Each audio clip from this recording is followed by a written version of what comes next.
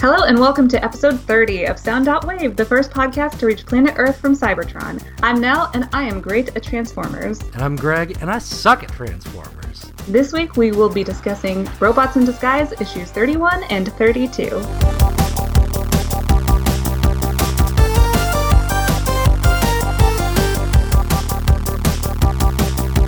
Gosh darn, these robots, I wasn't even able to tell because they were in disguise.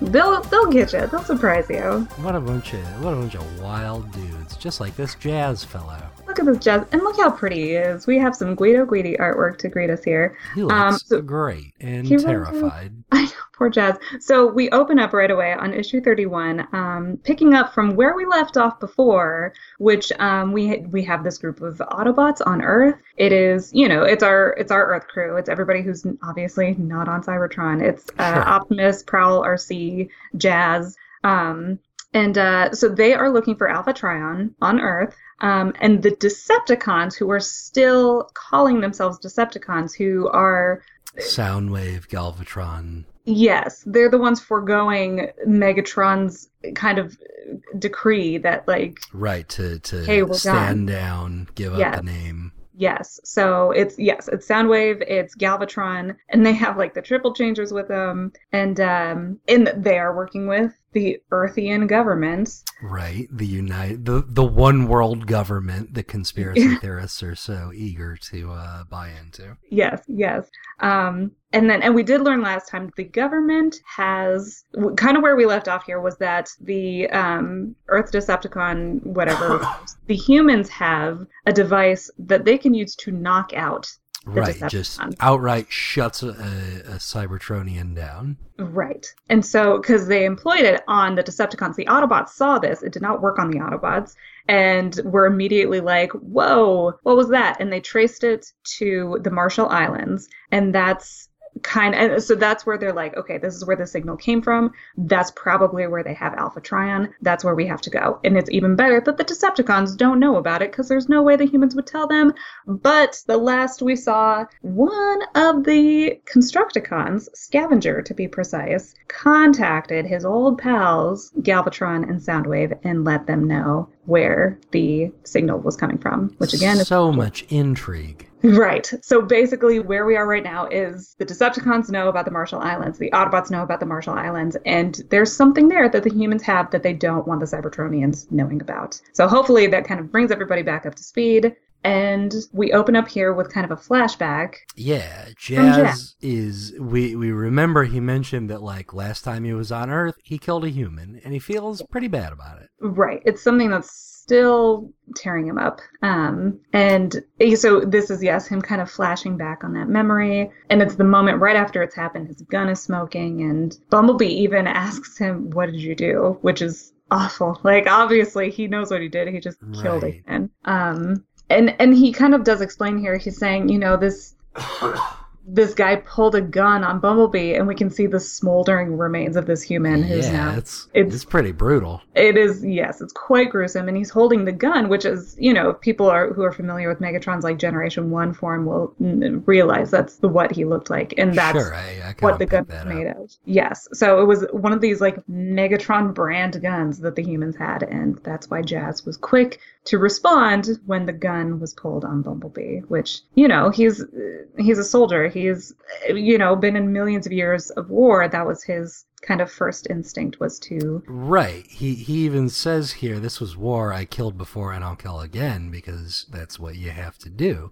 Right. And it reminded me of... Do you know who Max Landis is? Yes. It's a familiar name. Right. He's a writer / like internet personality. Basically, he's John Landis' son.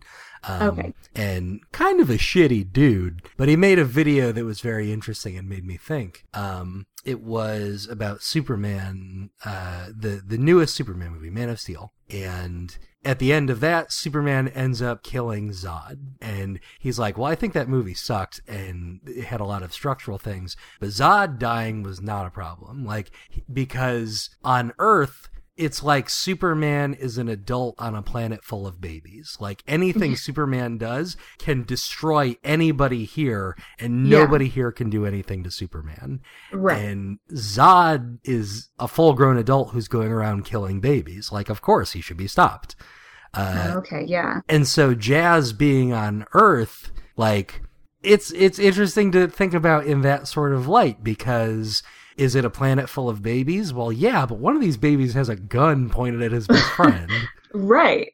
So it's the ethics and morality of Jazz killing a human, interesting to think about. Oh, absolutely right. There's definitely not a black and white, clear kind of answer here. Like it's definitely a very gray area. And of course, and so it's like, yes, he did what he was trained to do, what he had trained himself to do at this point, if nothing else.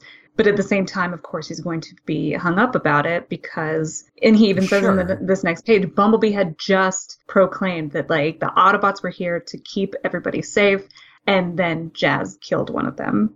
Which, you know, it was, so, yeah, it's obviously a thing that is going to resonate with him, especially now that he is back on Earth amongst humans. Right. I mean, once you see a baby from then on, it's not gonna make you feel good. Yeah, you're always going to remember that baby, which, yeah, yikes. But because of that, he proceeds to be like, okay, I'm taking away all of the Cybertronian weaponry from these people. Right. And they kind of mentioned this in the previous set of issues that we had talked about, which, like Jazz went around and destroyed the Cybertronian technology because, you know, he's like, we brought our war here, and let's kind of get it out of here. Let's get ourselves out of here. Let's get all our stuff out of here.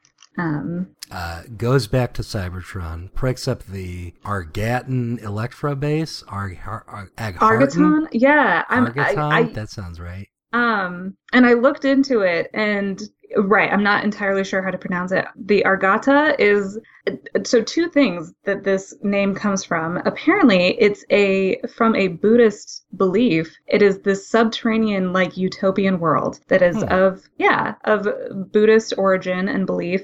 And then it is also a jazz album by Miles Davis. So there you go. All right. Wink. I'll take it.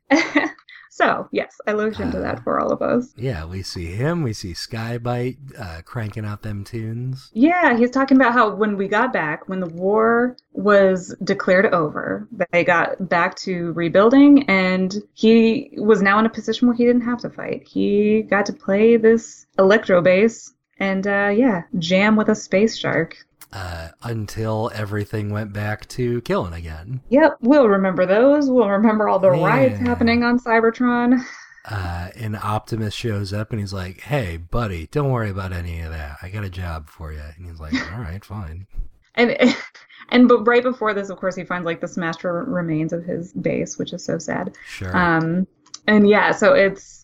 Right. Optimus is like, yeah, come with me. And Jazz, first of all, apologizes to him. He's like, you know what? Because as we'll all hopefully recall, when Starscream kicked people out, when he was like, hey, if you are going to continue to identify as an Autobot or Decepticon, you have to get out of the city. Jazz was a person who was like, I'm staying. Like, fine. He stayed. I'm not going to call myself an Autobot. He was sort of on the McAdams crew. Yeah. He was with Blur's Bar Bunch, and everybody stayed in the city. And so he does apologize to Optimus Prime here and says that he's sorry that he stood with Starscream, which I think is an interesting way to put it. And it's interesting to hear Jazz say that because from my point of view, it wasn't even that Jazz was standing with Starscream. It was that Jazz was done labeling himself in a war that should be over. I would agree with that. So, yeah. So I think that's an interesting thing that we're seeing. He doesn't necessarily feel that way about it. He feels guilty.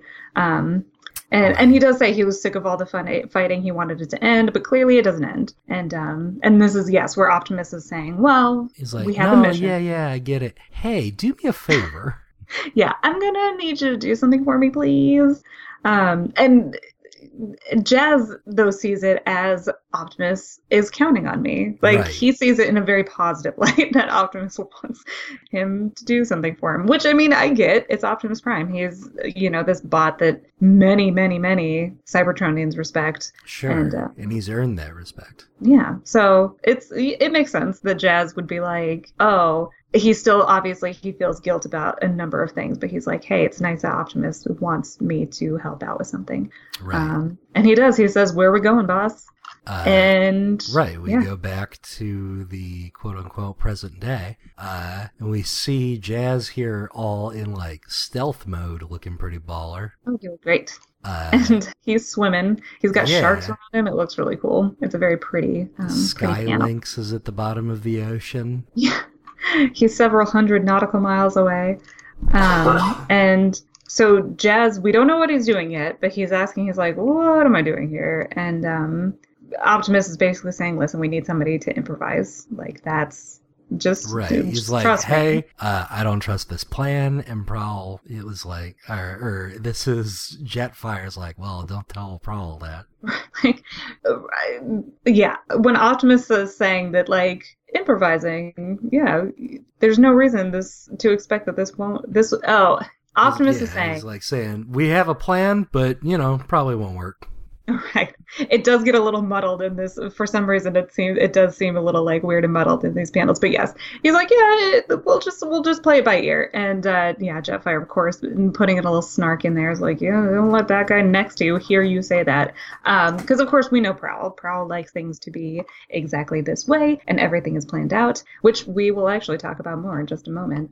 Sure, absolutely. It's a big part of these two issues. Yes. So we have Jazz coming up out of the water, and he has found something. Right. He totally is sneaking through. He goes, I'm in. He's Metal Gear Soliding, GoldenEyeing his way through this facility. Yeah. Hopefully he finds a cardboard box if he needs it. Absolutely. I can only imagine there's a cardboard box big enough for him.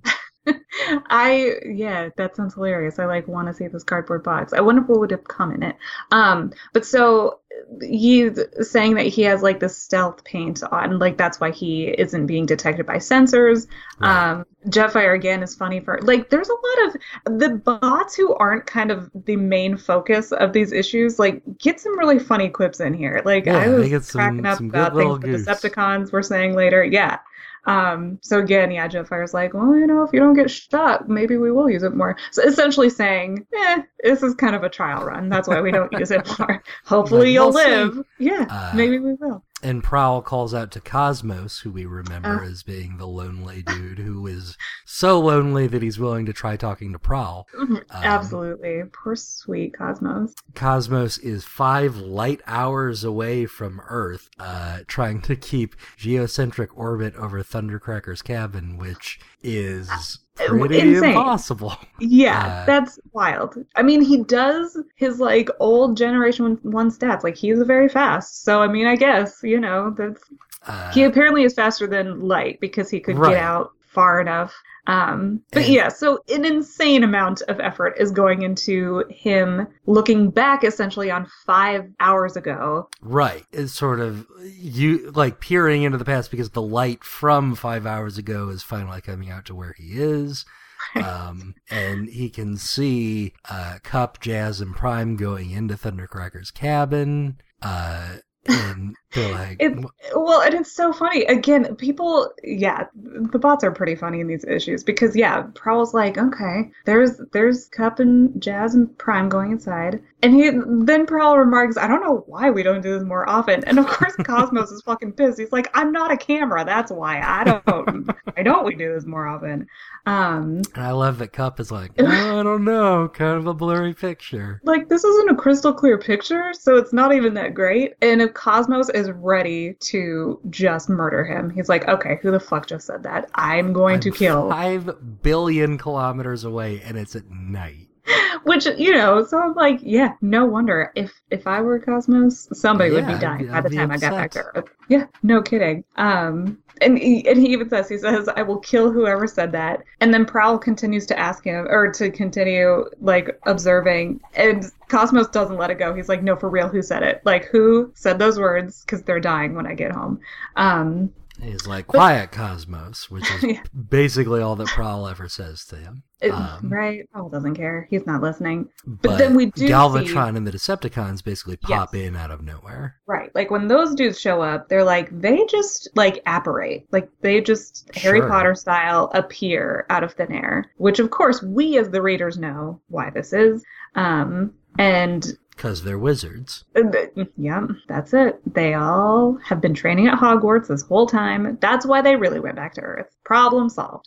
But yeah, so of course Jetfire is like, so because they all know that they just disappeared later. And so Jetfire is like, oh, okay, so they weren't just recalled. Right.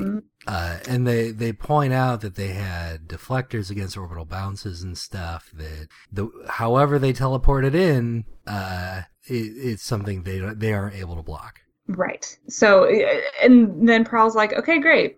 Thanks, Cosmos. You can come back now. So, of course, Cosmos, again, even more pissed. He's like, wait, that was it? You just needed me to see, like, 5 hours ago of some people getting to Thundercracker's house? Yes. He's like, yep, now get back here quick because we need you to do some other stuff. Go get us all coffee. And it's so, like, he's just so like, yep, chop, chop, let's go. And Optimus Prime finally is like, Prowl, shut up. Like, you are not even the leader here. This is my crew. This is my mission.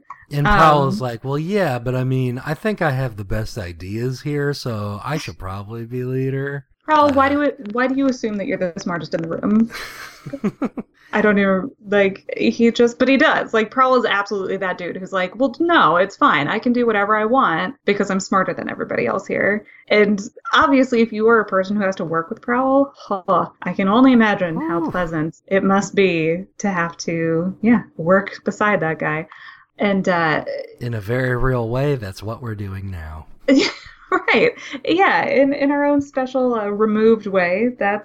We are working on it in our own way. And then because this was read, a month after the last issue, we reestablish the stakes here and we say, okay, well, this is probably where Alpha Trion is. It's probably where that mind bomb is. So let's go in there and figure it out. Right. And it's probably where these things are. The Decepticons don't know about it, and the humans don't want them to know about it. So Optimus is even saying this is where the humans have their weapon that can stop any Decepticon, which of course would be useful for the Autobots to know as well. And Prowl, of course, radios back to Jazz. He's like, are you finding anything that kind of backs this up? And we see that Jazz has found Alpha Trion's shuttle. Yeah, big old robot boat. Yeah, in this human's base. So, obviously, yes, he does have some evidence that they are on the right path here. And yes, the bots back on Skylinks even say, yep, that's Alpha Trion's shuttle. And everybody is like, okay, we got to get in there now. And Cup says, well, I mean, we're all huge. How are we supposed to, sneak in? Yeah. And so Prowl, of course, is like, don't worry, I have a plan. And he's just kind of explaining that, and this is... Gives us a history lesson. Yes, I was to say this is Earth history, and back on Bikini Atoll, I'm not even sure I'm saying that right. It's about how I pronounce it too. Okay, so but that's where weapons testing was happening. That's where they were testing bombs, and he says that the humans detonated 23 fusion devices in that area. So the fallout means that people were. Right, the natives had to be evacuated. Yes. And that the only people who are there now are military. Right. Which, of course, Optimus hears and says, okay, that means that we don't have to worry about civilians. And Prowl was like, yeah, I mean, yes, true. Prowl was thinking more, don't kill anybody, but if you do, they knew what they were signing up for. They're in the military at least. Good old You're not Prowl. gonna be, you know how he does. Good old tremendous bag of shit Prowl. And so, Optimus is like, look, don't hurt these guys. Don't let these guys be hurt. The Decepticons are pulling one over on them. That doesn't mean that any of them should die. Prowl, you stay back here with Skylinks. Jetfire, Cup, you're with me. We find Alpha. We get out of there. Yeah, let's go. So as they're like getting ready to jump, because yeah, Prowl was like, Jazz, hold tight, we'll be there in 15 minutes. We have RC approach Prowl, and she's Right. like, hey, I noticed one of your dudes, one of your Constructicons, because of course we as the readers all saw this, Scavenger saw the map to the Marshall Islands and then left. And she's like, and so she saw this happen, and she's essentially telling Prowl, like, hey, I think your dude might be a spy. Yeah. And he doesn't sound surprised. He just says, well, have you told Prime? And she's like, no. And he's like, are you going to? And she says, do I have to? Which, I would be a little like, maybe I should. And Prowl asks her if she's still loyal to him. And she says the only thing she's loyal to Prowl is the Autobot dream, which makes him laugh a whole lot, which, oh, Prowl. Oh, RC.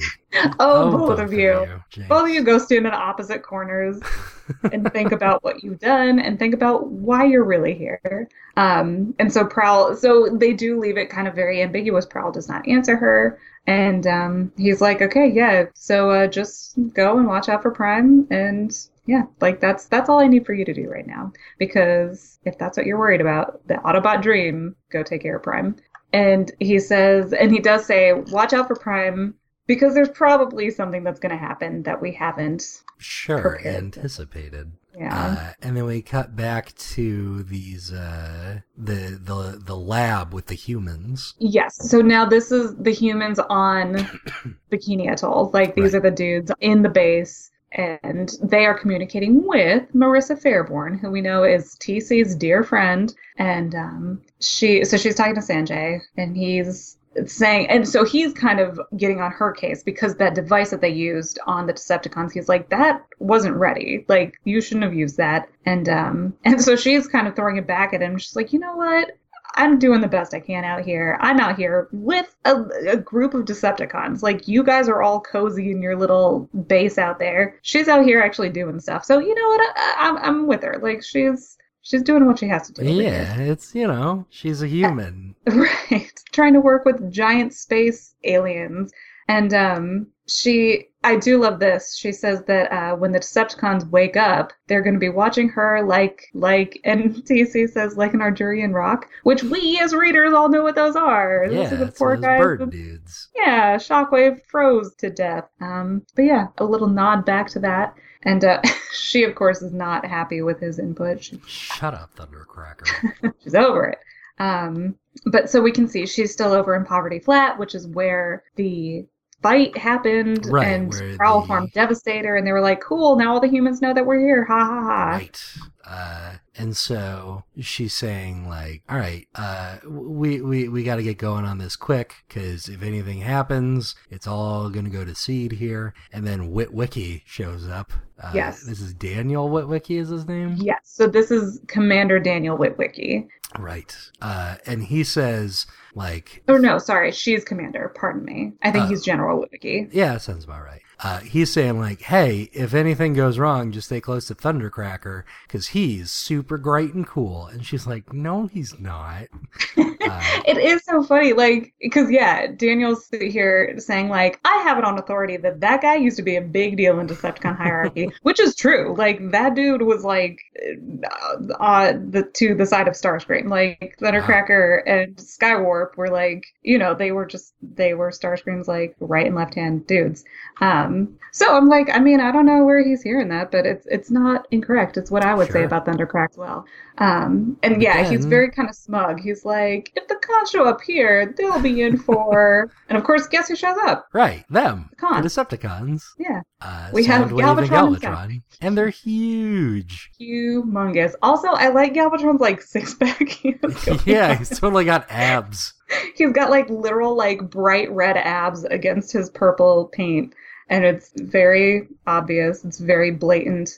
It's funny. And, of course, they show up, and Galvatron's immediately like, I have a bone to pick with you. And I am smashes the communicator with Marissa on it, because she's like, you know what? Both of you fuck off. And he was like, Marissa, shush. And he crushes it, so she goes away. And immediately, Witwicky's like, well, I'm glad you're here. Oh, hey, he does literally say, Witwicky literally says he has a bone to pick with them. That was just me using some Ultra Magnus speak up in here.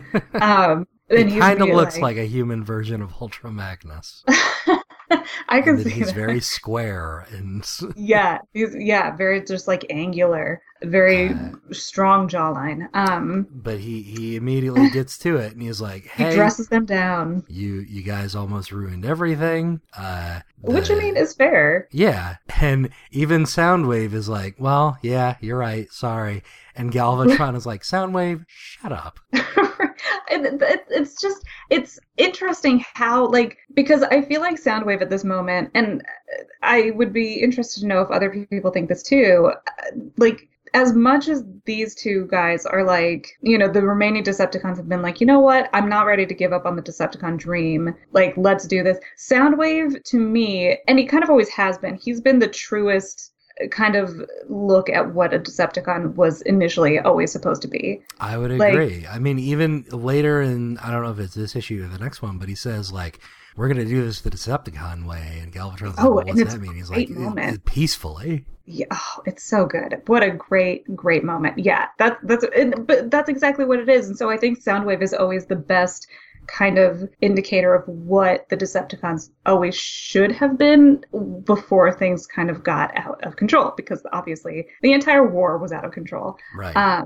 But because, like Daniel Witwicky does say here, he's like, listen, the last time you guys were here, a lot of bad shit happened. It was the worst disaster in the history of humankind. We, as humans, are not going to play with fire and not have an extinguisher handy, which is very fair. And Soundwave says, like, you know what? He's got a point. Like, he makes sense. Like, we did cause a lot of destruction. They have to have some fail-safes in place to protect themselves. And yeah, Galvatron's like, shut up. And he even like kind of like thumps him in the chest, like, shush. And he tells him, oh God, Galvatron, you're so full of shit. He just says, do not speak to me in that tone of voice again. Okay, Dad. Like, geez, Galvatron, give me a break. And then he like leans right down to Daniel Witwicky. He puts his giant face up. He looks like an action figure compared to Galvatron. He does. He's like an itty bitty little action figure. And here Galvatron goes again, talking about how I'm from the Darklands. I am a warrior born. The same shit we have to hear him say every time he enters a room. He doesn't have a master. He's really great at killing, all that stuff. I do love that he points to the scientist and he's like, are you the one who generated that signal? He's like, yeah. He's like, yeah. Good. It was very painful. That was terrible. Like, if you ever use it again, I will kill you and everyone who has ever known you. But yeah. Good work. I'm going to give you credit where credit's due. Don't make me murder you. And all of New Mexico. And I do love, Cassandra's like, he's from New Mexico. He's like, great, then I'll murder you, and I will eradicate all who dwell in this New Mexico, and for good measure, the old one as well. Which, of course, we do get some funny plays on Galvatron not understanding human language so much, or, there are our way of speaking. Yeah, different types of communication. Yeah. And so they show him like a hologram of like, well, this is the satellite we got. Yes. We've begun construction on this. And Galvatron sort of snipes at Soundwave and says, well, is this everything you were hoping for? Right. It's almost like this giant, like a space station, it looks almost like. Mm-hmm. And then we flash back to 6 months ago, and Soundwave is talking to Galvatron here. So the two of them are a distance away from what we can see is Metroplex as he's transforming into his city mode. And it kind of looks like he's just falling apart. It does at first. It absolutely looks like he's like took a step and just kind of collapsed on himself. Whoa. Like, whoops. And then he did it with such grace. He formed a city. But it's an interesting conversation here between these two, and it's Galvatron asking Soundwave what he dreams of, which sounds quite romantic. Soundwave literally is like, I don't understand what you're talking about here. Like, what?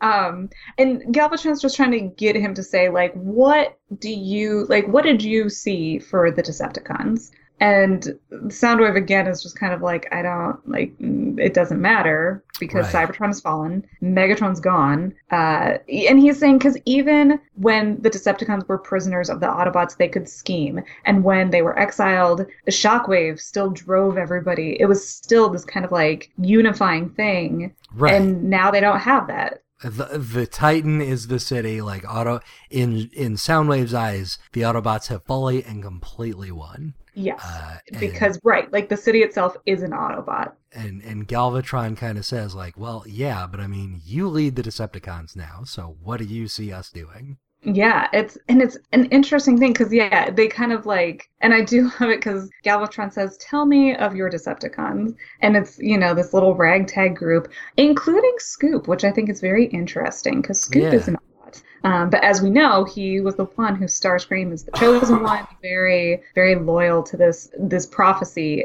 and everything, which we learned Shockwave made up. But yes, Soundwave does kind of give him a rundown. Galvatron's like, tell me about these guys. Tell me about these tall drinks of water down here. What do you got going on here?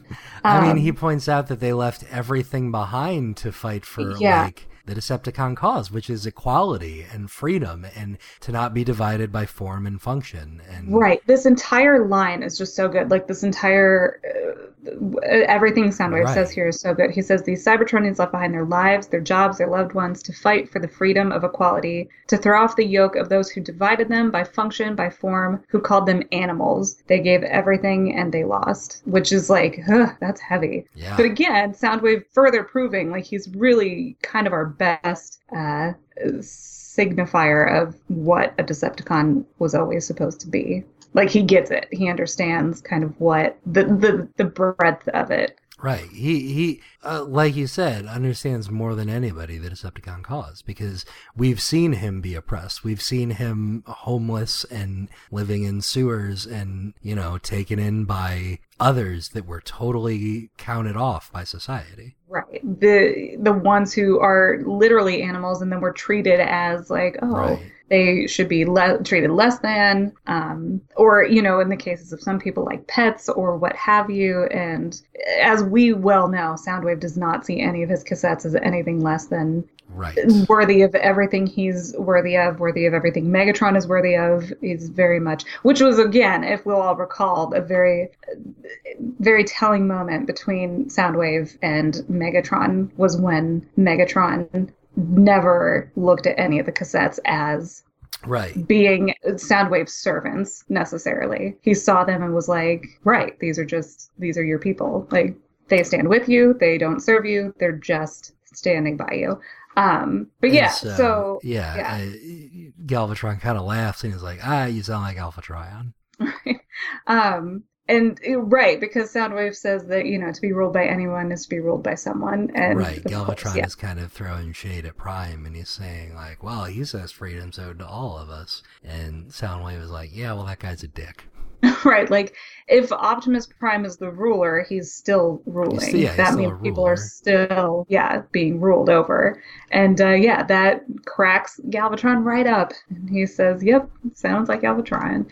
And, he kind of reminds everybody about, because we kind of saw a snippet of first war Galvatron being approached by Alpha Trion. And so now he's saying Alpha Trion provided Galvatron with a cause, and now he wants a new one. And he's saying, you and me, Soundwave, we might find a future worthy of the sacrifice of all of these Decepticons who clearly Soundwave cares very much for and about what they lost and what they gave up. And Galvatron is saying, like, all right, so when do we siege Cybertron? When do we take it back? And Soundwave says, well, no, there's another place we can build. And Galvatron's like, there's another place with Energon? And Soundwave says, yeah, you were there once. Yeah, you know it. You've been there. Come on. It's like saying a restaurant, like, you know that place. You've been there. And he points out that one of Shockwave's ores was Ultra Energon, which is on Earth. And I love this because it does fit very snugly into other continuities with the fact that Energon exists on Earth. I like this reasoning for it, that Shockwave planted it there. And Soundwave even says the Ultra Energon that grew from the 13th ore, it's unsustainable in that raw form, but if when it's harnessed, they can refine it, and then it becomes something that they can use. And Galvatron, like, well, then we're going to conquer Earth. Like, let's go get a ship and we'll just go take that place over. And this is where, yes, Soundwave is immediately like, no, we're not going to do that. No more conquering. And he even says, he's like, that was Megatron's way. And now we will follow the truth Decepticon path, which is peace. Right. What a good panel. Yeah, very, very. These ones are all drawn by Brendan Cahill, this kind of flashback here. And I like it a lot. I like the way he draws his spots. I like it the way he draws mouths. We see it with like Galvatron's laughing. I think that's a really great panel. But yeah, it all looks great. And there you go. That's, again, Soundwave. Thank you for being like, you know what? Yeah, like, let's all be nice to each other. That's the Decepticon way. And so they're looking, now we flash back to Earth and to the present, and they are looking at this kind of space station that the humans are building. Right. And Galvatron says, like, all right, can we move into this thing? It does sound like he and Soundwave are like a couple buying their first home. Like, when can we move in? When can we tell the kids? We want to know. Everybody's excited. And the scientist is like, well, it's being built around Jupiter, which is a gas giant. And he's like, I know where Jupiter is. Like, I've acquainted myself with Jupiter. Thank you. But yes, Sanjay starts saying how they're going about building it. And Witwicky's immediately like, no, shush. It's secret. Like, it's classified how we are building this. But he does kind of say that they've been using 0-point star drives of the Cybertronians' own creation, to get things back there. And he's like, you guys can go take a tour of the place. I'm surprised you haven't. But then Galvatron's like, yeah, we've looked. Like, we have. Why haven't we gone to see that? I want to see you guys taking a tour of your new house. Deciding whose room is going to be where. But then those damn Autobots show up.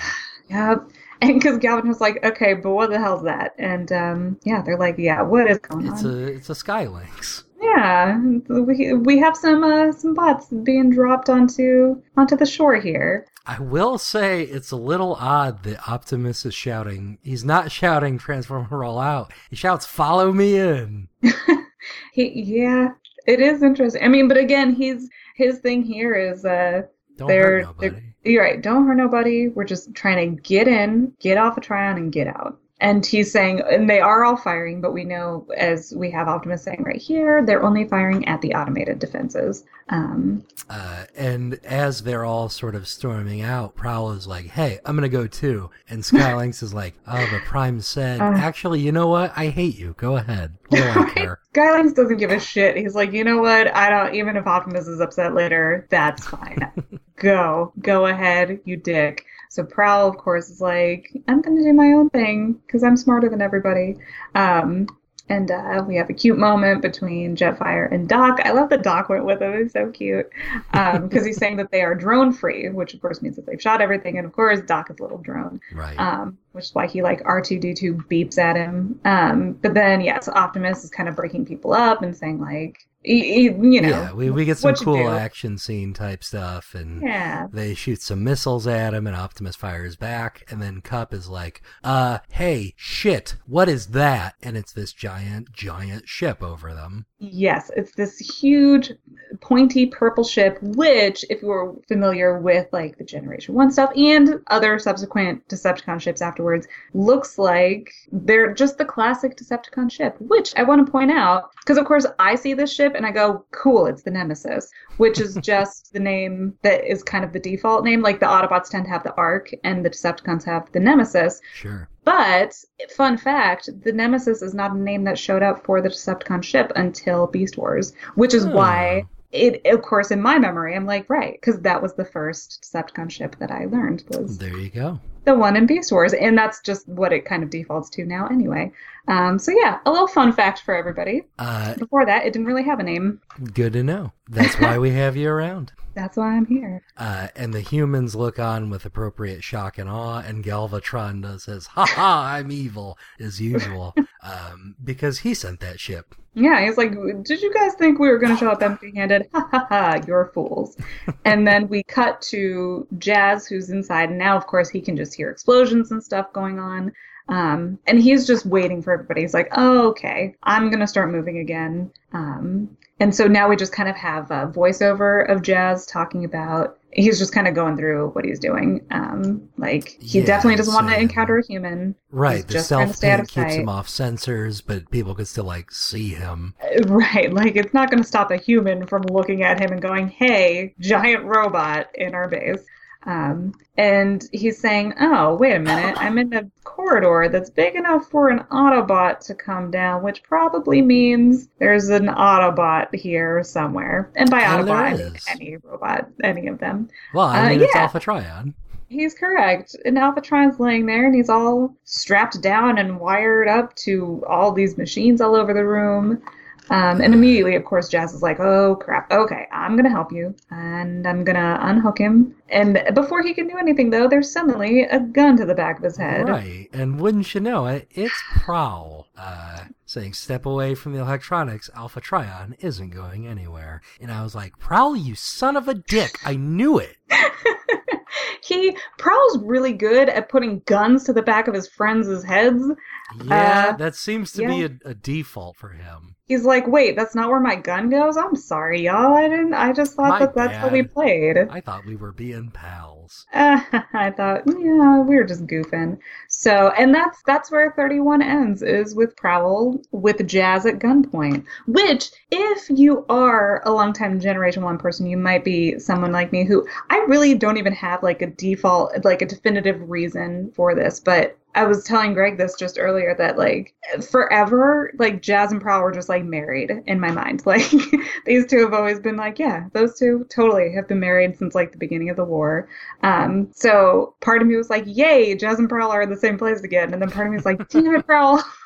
Why you gotta play him like that? He's a very disappointing person, that Prowl. He really is. He murdered my man. He did it. He was brainwashed, but you know, Whatever. I'm not a huge fan of him. still did it. And you know what? This is the point where I'm kind of to it where I'm like, yeah, I'm getting sick of his shit. And then it gets even worse in issue 32. Which Right. We will now. catch up to that in 500,000 years. First, Yeah. we go 500,000 years ago. We got some voiceover. I think this is Prowl, right? Yeah, and yes. Yeah. Yes. And It used like the similar blue that Jazz had, so I was like, is it? Yes. But we see the Titan, or the Stronghold, not the Titan. Sort of. Well, it is Metroplex, right? Yes. Yeah. So this is the scene that we saw back in issue 28 from a different point of view that wasn't following Prowl along in this moment. But yes, this is the moment where Metroplex and Alphatron leave Cybertron. And it's, Prowl voicing over, saying, you know, it was kind of a moment of loss. It was Right. It's a tactical retreat, but it's a retreat. yes. And it's one that hurts morale. Right. And Prowl, even on this page, is saying, we're not going to win this. Yes, he should be leaving. It's right for them to leave, but he's taking a lot more with him than just Alpha Trion. Like, that's a big deal that we are losing our stronghold. We're losing not only a Titan, we're losing a city. He stood for a lot. And it's interesting because then he goes on to kind of be like, you know what, Megatron wants Metroplex. Like, this none of this is logical. Like, this is all just doesn't, and this is why it's such a big deal to Prowl. This is why this is bothersome to Prowl, because he likes things that are very clear and make sense. He doesn't like when things are kind of muddied and like, but what does this person want? Like, if things aren't totally clear, this is the state that he's in, where he's just like, this is dumb. We're just going to keep making dumb mistakes, and then we're all going to die. Like, that's just what's going to happen in this war. And he blames it largely on Optimus Prime. He's saying, like, look at Optimus. He's rushing into battle with no regard for his own safety. He's in the moment, but that's not what we need. We need somebody who can plan. And so we remember, he has a gun pointed at Jazz. I think Prowl's about to try and make a coup here. Well, and that's where, and before we jump on to the next part, I do think it's interesting that, Prowl sees Optimus Prime as being too reactionary. And I took a note as I was reading this. And he would rather have a leader who plans rather than one that just reacts. And part of me agrees with him here, like a big part of me. Like, I remember even watching Generation 1, and as a person who has kind of played devil's advocate for the Decepticons, even before we were given very clear, very logical reasons to, you know what I mean? Like, very understandable reasons to how they got started, which I think IDW does perfectly. Even before we had all of that, I remember thinking, like, because, and this isn't really spoilery if you haven't seen Generation 1, but a lot of the times, a lot of the things that happen in that show, which of course it's a show made to essentially sell toys, obviously. We all know that this was the point of it. But in all of them, it's always like, well, the evil Decepticons are stealing our resources and we got to stop them. And I remember thinking, but at least Megatron's trying. Like, what's Optimus doing? He's sitting around waiting for Megatron to make a move. Megatron is trying to get Energon to feed his people so they can one day go back to Cybertron. And it just, to me, it never made sense. I was like, but then what is Optimus doing to combat any of this besides waiting to stop Megatron? Which, again, I understand. It's an extended commercial for toys. But I was always just like, you know, like, then do something about it, Optimus. Like, Megatron's at least got a plan here. So, and obviously now we're at a point with IDW where we see this on a deeper scale. Like, we do know that Megatron is kind of he's more thoughtful. He's a little more like, he's a plan. Yes, he plans ahead. He's the one who's like, oh, this is going to fall in this order, and this is how it's going to happen because I planned it to be this way. And we do have Optimus, who is good at reacting. Like, that's what he does. He's not necessarily plotting out his every move. But no, I think that's interesting. So having Prowl say that here, I was like, you know, I'm with you. Like, I've thought that before too. Like, well, maybe he should be plotting something. I don't want to give him any credit. You don't want to agree with Prowl ever in any capacity. But he's saying, like, well, we're going back to Earth, and I'm happy about that. Yeah, it gets weird here for a moment. Right, and Cosmos is like, you got a negative view of home because all these guys hate us, don't they? Yeah. And didn't one of them, like, betray you personally? And Prowl is like, I don't take anything personally. And Cosmos is saying what we're all thinking is, right. Anyway. And he point blank asked him, like, do you trust Prime? And Cosmos was like, what? What do you, dude? Prowl's not a subtle person sometimes. Yeah, Cosmos immediately is like, why would you even ask me that? Like, I love this line because he says, I never get to talk to people, but that is a bananas way to change the subject, which is adorable and worthy of Ultra Magnus. And he says, Prowl says that Prime is a hero cop who thinks he can police a galaxy, but the galaxy needs something more, like an iron-fisted dictator like Prowl. And so I love the Cosmos is like, Prime is a cop, but like, you are literally a cop car, dude. Right. Like, what do you think you are? Like, look in the mirror, my friend. And yeah, but as he's saying, what do you think you are? Prowl says, well, let's find out. After telling Cosmos, he's like, I have you here because I need people I can trust, which obviously we're going to see how this all plays out together, but you have to be like, oh boy, let's right. And we do, yes, we have them here, of course, Jazz, hands in the air, gun to the back of his head. Right, in case anybody forgot. And he's like, hey, what the fuck? Absolutely right. Like, immediately, like, what the hell are you doing? Like, what is this? And Prowl, false alarm, of course, he's like, listen, we can't just go unplugging Alphatron. We're going to trigger an alarm if you do that. And Jazz, very reasonably, rightly, yes, like, you had to point at me to tell me that? Like, you had to make me think you were about to murder me to that? And Prowl's just like, I had to get your attention. And again, Jazz is like, it's a rescue mission. Grab and run is a solid plan. Yeah, like, it's fine if the alarms go off. Like, who cares? Prowl is like, no, it's not a good enough plan because this, and this. And, you know, he's saying, like, our mission parameters aren't what you think. Like, we need to get rid of all the Cybertronian tech here. Right. Like, he's saying, like, okay, they've only had Alphatron for a few months, but they've been working on this stuff for years. So there's something more we should be looking for here, is what Prowl's essentially getting at. as far as this moment is concerned.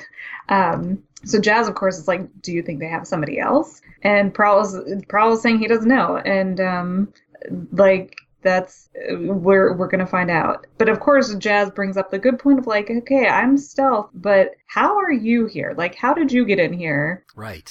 And he says that he created a diversion, which is not helping his case that he's not a Decepticon spy.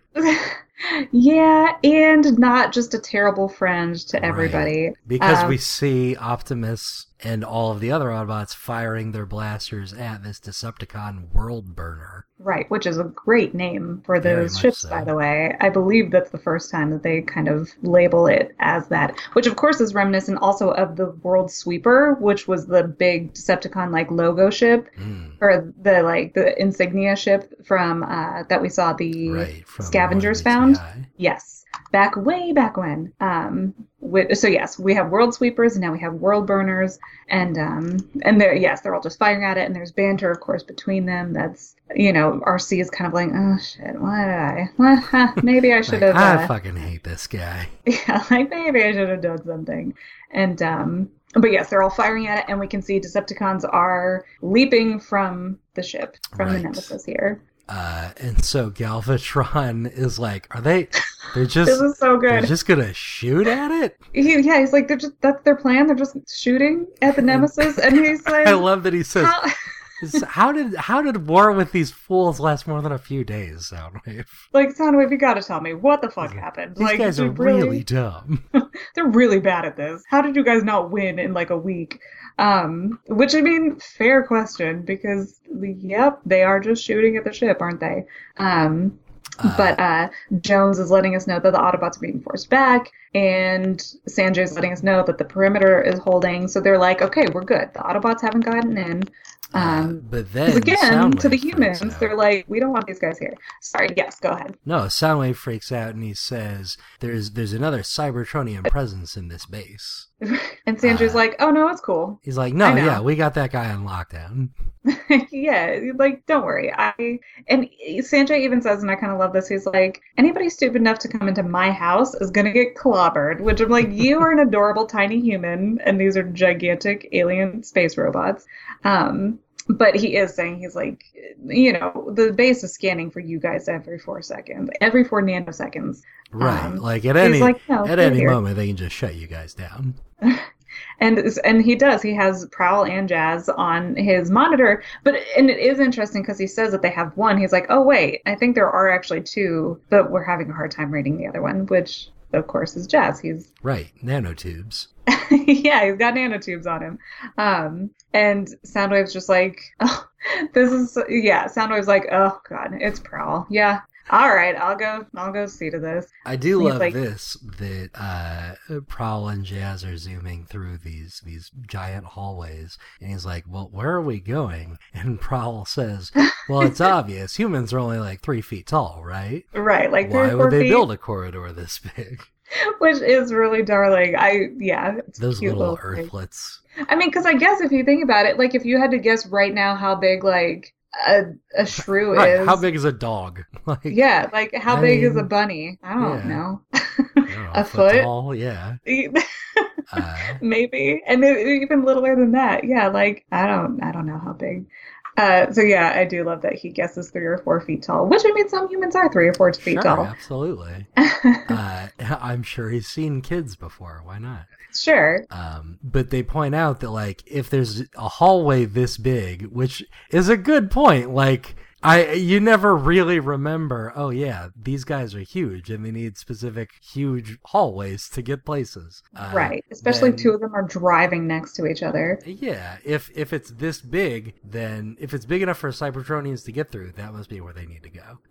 And then they sort of get their minds blown up. Yep. At least Prowl is. Yes, Prowl is suddenly, he got him. So they engaged that same kind of the mind bomb, as they keep calling it, that they used on the Decepticons, and Prowl is hurting real bad all of a sudden.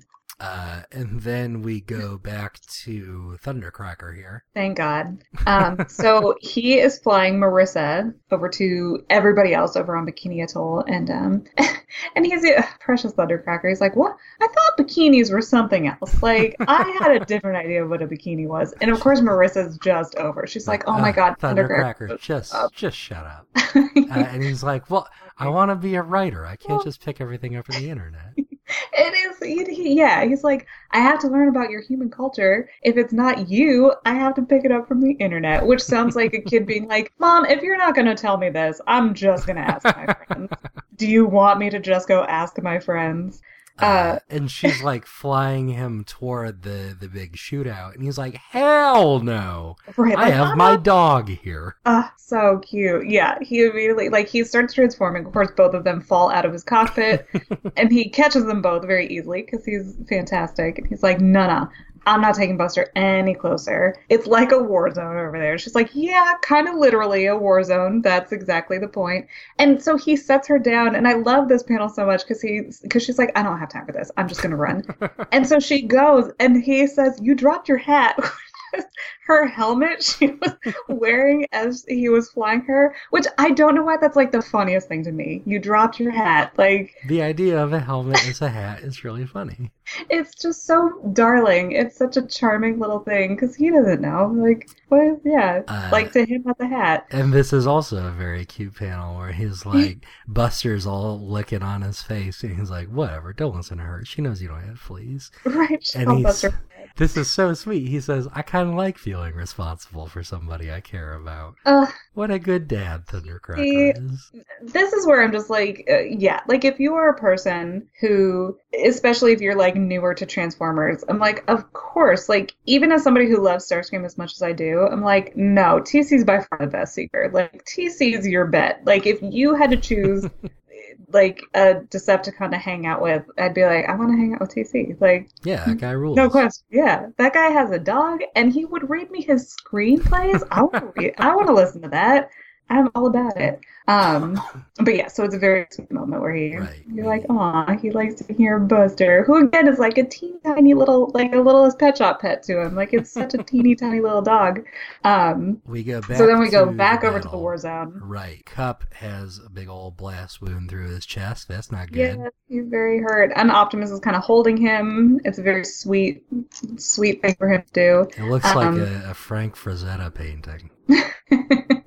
I love it. That's it. That's the album cover. Right.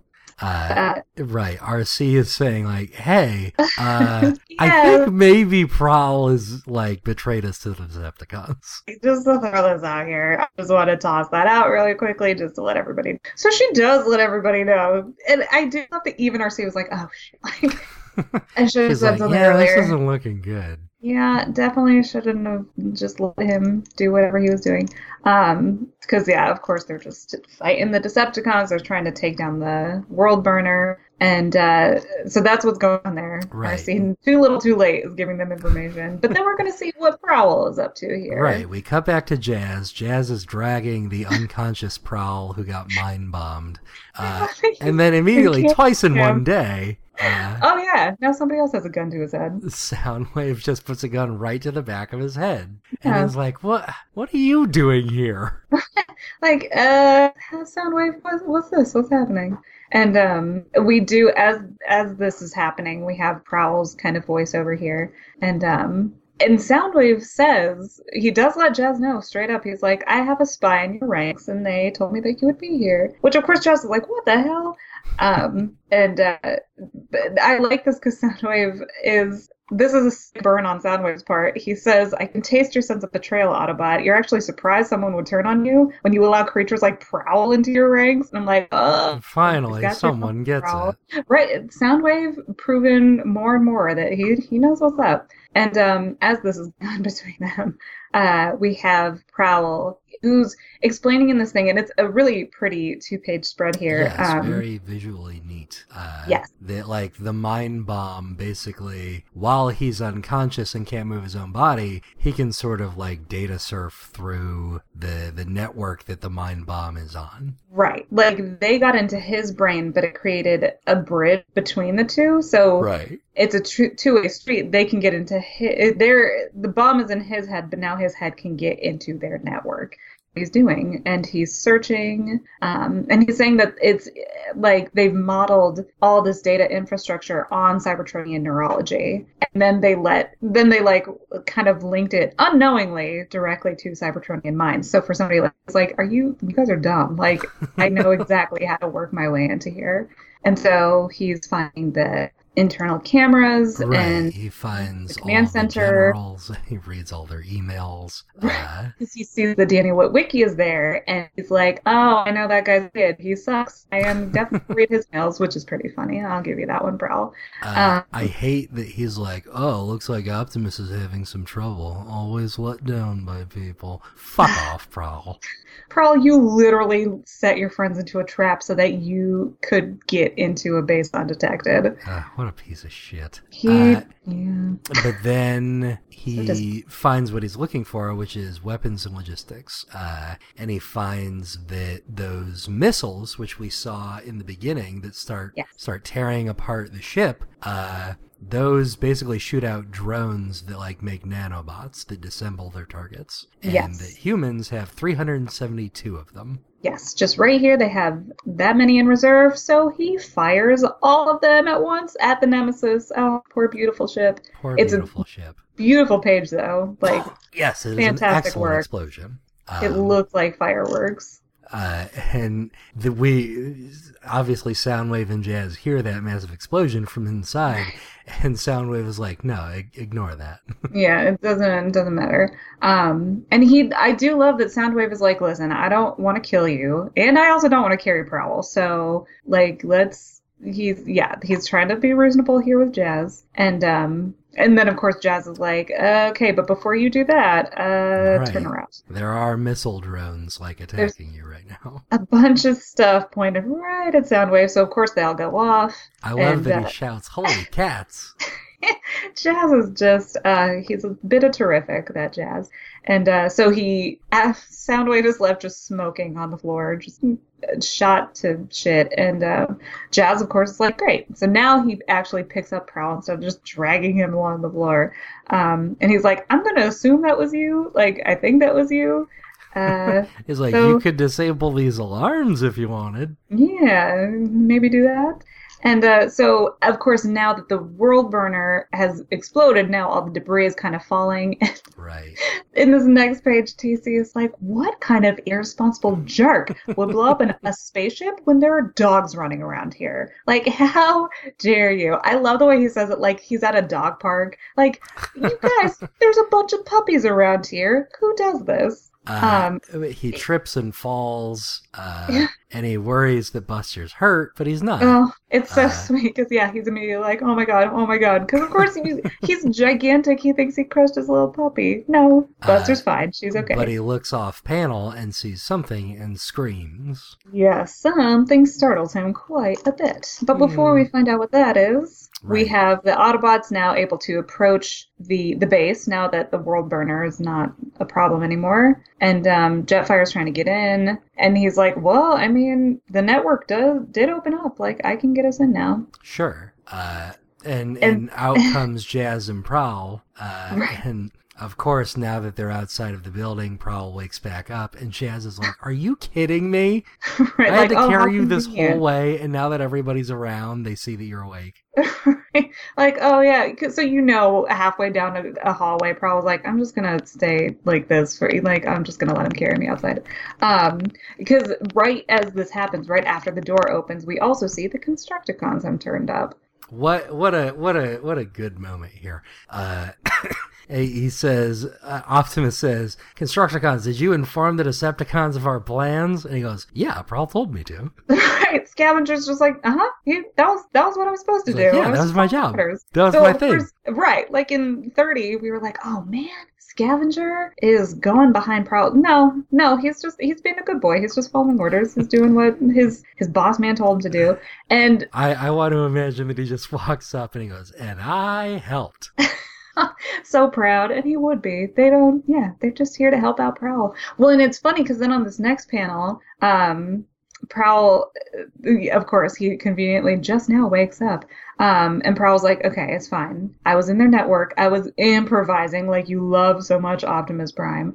But he says, and here's where it's interesting. Prowl says Scrapper and the other Constructicons were just following my plan, which I just want to point out to everybody. His name is Scavenger. Scrapper is the one who got killed, and this isn't the first time this happened. Prowl doesn't know their freaking names. Like, Prowl. What an asshole. He can't be bothered to learn which Constructicon is which, or which ones are even alive. I hate Prowl! I know you do. It's really going to be very interesting when we go back and like look at other iterations of Prowl. I'm very interested to see if this is going to like sour your entire outlook on him. I think it'll be fast. But he says, all right, everybody, let's clean this up. And he brings Cosmos back. Forms Devastator. And they just take the Nemesis and like plow it into the base. Yeah. I think it's not just, looking good. Like, Sanjay and the soldier are like dead, and Wicky's like panicking. Yeah, like, of course, naturally he's just like, holy crap, like, we need help, we need to evacuate, we have to get out, because obviously now they have a world burner coming down on them, and yes, these two are knocked out already, and now here we have Galvatron, and he's saying, you're not going to get any responses. And he says that your friends are all dead or in stasis lock, which of course, because that's how Transformers call it. And right, he's like, that means unconscious. Like, they're unconscious, that's what we call it here. And we do have a sweet moment for Witwicky here. He's like, Galvatron, you better go. Like, go see if there are survivors on your side. Because, Witwicky's not a bad dude. He's just, so far, like, in this comic. He's a military general. That's about all we know about him. Like, in these issues, he's been very, sensible. But Galvatron points his big giant cannon at him and says, you probably shouldn't use that on me. Yeah, that mind bomb you used it on me, and that means I have to kill you. And we have Wiki saying, wait till my son. And before he can say what he wants him to tell Spike, Galvatron shoots him. He done gone gets killed. And then he thinks, I do love this misunderstanding because it plays out fully when he says, I hope your sun shines in whatever afterspark awaits you, General Daniel. Because, of course, Galvatron hears the word sun and is like, yeah, I get it. It's your star. Like, that's what you were talking about. Which, if only that's what he meant, but alas, it wasn't. But anyway, so now we can see Skylink's flying away, Cosmos is with him, and just the burning wreckage left on the island behind them. And our Alpha Trion's waking up. Yeah, and Optimus is like, you're on Skylinks, it's good to see you. And Alpha Trion is like, well, yeah, about time. Like, what kind of a prime leaves Alpha Trion sitting around waiting? And then he says, I don't just mean the time on this meatbag world, which I'm immediately like, what drugs did they put Alpha Trion? Like, okay. He's loosey-goosey, baby. He really is. He's very much like, I'm as sly as I ever was. And Optimus, of course, immediately is like, I'm sorry if I had known. And Alpha Trion just starts laughing. He's like, nah, Optimus, you just shut up. I was He's joking like, with you. Chill, Willie. I got this on lock. We all good. Yeah. And Jetfire is like, he needs medical help. I'm gonna go take care of that. All of you, everybody back up. I need room to work here. And fucking Prowl is like, all the day's work. He's so smug. I do like, though, that we can see all the Constructicons are also wearing the stealth paint. Yes, stealth. Yeah, they're all grayed out, which it was kind of like they obviously were wearing it in the panel where we see them show up, but since it was night, it was a little like, is that what they're wearing? Yes, that is what they're wearing. It's a cool but yes, look. Everybody's kind of matching. I mean, they all match each other anyway, but now it looks like they're on the team with Jazz. But so Prowl's very smug, like, We did it, everybody. Let's tick Great some job. things off of this list. We downed a Decepticon ship. Great. Human base. We crushed it. Great. We got Alpha Trion. Triple great. Things could not have gone better. And Optimus. Yes. Rightfully so, by the way. I wish he followed through on this, but he's like, you leaked information to Decepticons and withheld information from Autobots. You put us all in danger. You're being a real asshole. Yeah. Well, and even worse, Optimus, sweet Optimus says, you gave the Decepticons information and you withheld information from your friends. And Prowl immediately says, I withheld information from my assets. I withheld it from you. This was exactly as my plan. Everything needed to happen like this or we wouldn't have won. Like, these were necessary reactions. He needed everybody to react in such a way. But yeah, the fact that he's like, we're not friends, Prime, is immediately like, whoa. Hurtful. Like, damn, Prowl, these bots care about you. And he gives this bullshit speech, and Optimus totally backs down, which upsets me. Yeah, it is disappointing. Put the screws to him, dude. Which, we can always keep our fingers crossed that someday, Prime is just going to, like, haul ass and just, like, lose it on Prowl. Slug him in the transformation cog. Sock him. But yes, Prowl is saying we can't just be heroes, Prime. We have to be geniuses. And Prime, and like you said, Prime kind of backs down, and he's like, you know what? We got out Alpha Trion. Fine, he's alive. Right. And Prowl says I had access to their networks. Everything was encrypted, even beyond what I could get to. I don't know what they have, but I think I know who might. Right, because of course he brings up to Optimus like, hey. They didn't make their devices off of Alpha Trion. Like, they made them off of something else. And so I think I know who would know what they have. And we go to Marissa sprinting through all of the destruction here. Yes, and it is a cute moment. The Triple Changers, God, I love them.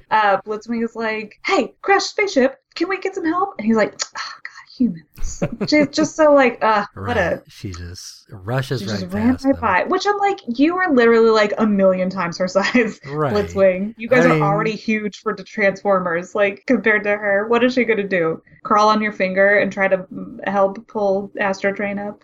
Well, I mean, it would be adorable. Yeah, it'd be polite, she should. At least.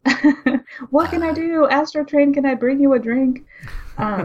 So, of course, she's trying to get inside because her people are inside. And so she's immediately like, Joan, Sanjay, like, yeah, she's looking for her people. And she gets in and, of course, finds Daniel Witwicky is blasted and dead on the ground. Done gone, got killed. Yes. And Galvatron immediately is like, hey, the humans you were asking about, Jones and Barwani, they're alive. But this one here, the Autobots killed this guy. And Soundwave goes along with it. And he's like, yep, Galvatron saw it. It was killed by Prowl personally, the police car. She's like, I know which one is Prowl.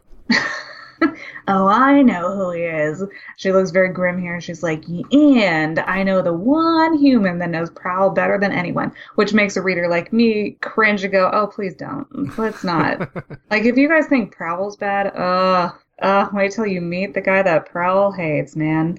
But she does say this was an act of revenge against General Witwicky's son, Spike. And Galvatron's like, oh, that's what he meant. And he even was like, you guys make babies funny. Like, that's a funny way to procreate. A charming method of procreation. Which I'm like, I mean, that's a good word. A good word, Galvatron. He's like, you people are gross. Like, I looked this up. I learned it on the internet. I know how this works. But then we go back to Thundercracker's screenwriting, and I have to say, with every screenplay, you start it with the words fade in, but the next thing that happens is you set a scene, and scene headings are always either interior or exterior, the place you're at, and then the time of day. So exterior, planet Earth, night is pretty funny to me. He's so precious. Like, TC, you sweet boy. Right. Like, precious is really, like, the only word I can use to describe Thundercracker and his screenplays. Right. But so, of course, he's telling us more about Susan Junior, and as her human hospital, and she has streaks of human energon on her nurse's uniform, because he's a sweet babe, and he doesn't know that it would be called blood. Why would he? It's human Right. energon. Yeah, it's just the energon that comes out of us. And it's so funny because, of course, her voiceover is all just very, it's not subtle. It's Right, it's all just very heavy-handed, like, I've developed as a character, but perhaps not for the best. which somebody should gather up all of TC's writing and like make a short film that's just written by Thundercracker. In fact, that's what we should do when we're done getting Deal. through. Count me in. Yeah, okay, perfect. I'll be Susan, you can be Josh, or you can be Susan and I'll be Josh. Perfect. Because TC I like wouldn't know. Yeah. So, and even, we have Josh Boyfriend shows up to talk to Susan. And of course, yes, they have more very Stilted heavy-handed dialogue. Yes, there you go. That's a better, yeah. And it ties into the events that we're sort of seeing here. Susan is approached by Josh Boyfriend. Susan steps back, walking to her non-flying wheeled Earth car. Adorable. And she's saying that, like, oh, Josh, you and I can't be together because of the secrets discovered. And, of course, the secret that we discover is the humans have a hangar filled with Transformers. Yes. So, if everybody recalls, and I don't know, and hopefully I'm not just, like, reiterating stuff that everybody's like, I know, shut up. The Coneheads, which is what these ships here are obviously, yes, there's just like lines and lines of presumably Cybertronians is what it looks like. So we have Dirge back on Cybertron. He's the blue one who we've seen. He was the one who was running from Prowl. Right. Swindle was helping him. So the other two Coneheads, because the Seekers tend to come in groups of 3. And so we had like Starscream, Thundercracker, and Skywarp. And we have Dirge, Ramjet, and Thrust. Ramjet and Thrust were both killed while on Earth. So this looks like just hordes and hordes of recreated Ramjets and Thrusts. So it's especially horrific if you are Thundercracker and you fall and you find this kind of army that is created from the remains of your dead comrades is basically what he's found here. Pretty grim. So obviously, yes, Thundercracker's very upset and he's kind of conveying it in his screenplay here. That it has changed everything forever. Poor TC. Poor Dirge or Thrust and Ramjet. I always felt bad for those dudes. I like the flyers. It, right? Yeah, that's the end of 32. It kind of closes out at least this set of books, because this was it was like kind of a 5-part set that started at the end of Dark Cybertron. So that wraps up the 5 issues that brought us back onto Earth, and next time we will be back on Cybertron. All right. And some exciting things happen. But for us, next time we'll be with More Than Meets the Eye. Yes, so we will be back on the Lost Light next time. And we're into the single issues for everybody who got the Humble Bundle, 34, 35. Are we going to do 34 and 35? Yes, next week is 34, just 34 and 35 next week. Awesome. So that will be next week, and hopefully you enjoyed this week. And exciting good stuff coming up. Yes. I'm excited to go back to Cybertron. I'm excited for Prowl to face repercussions for his actions, which might never ever happen. We'll see. Who knows?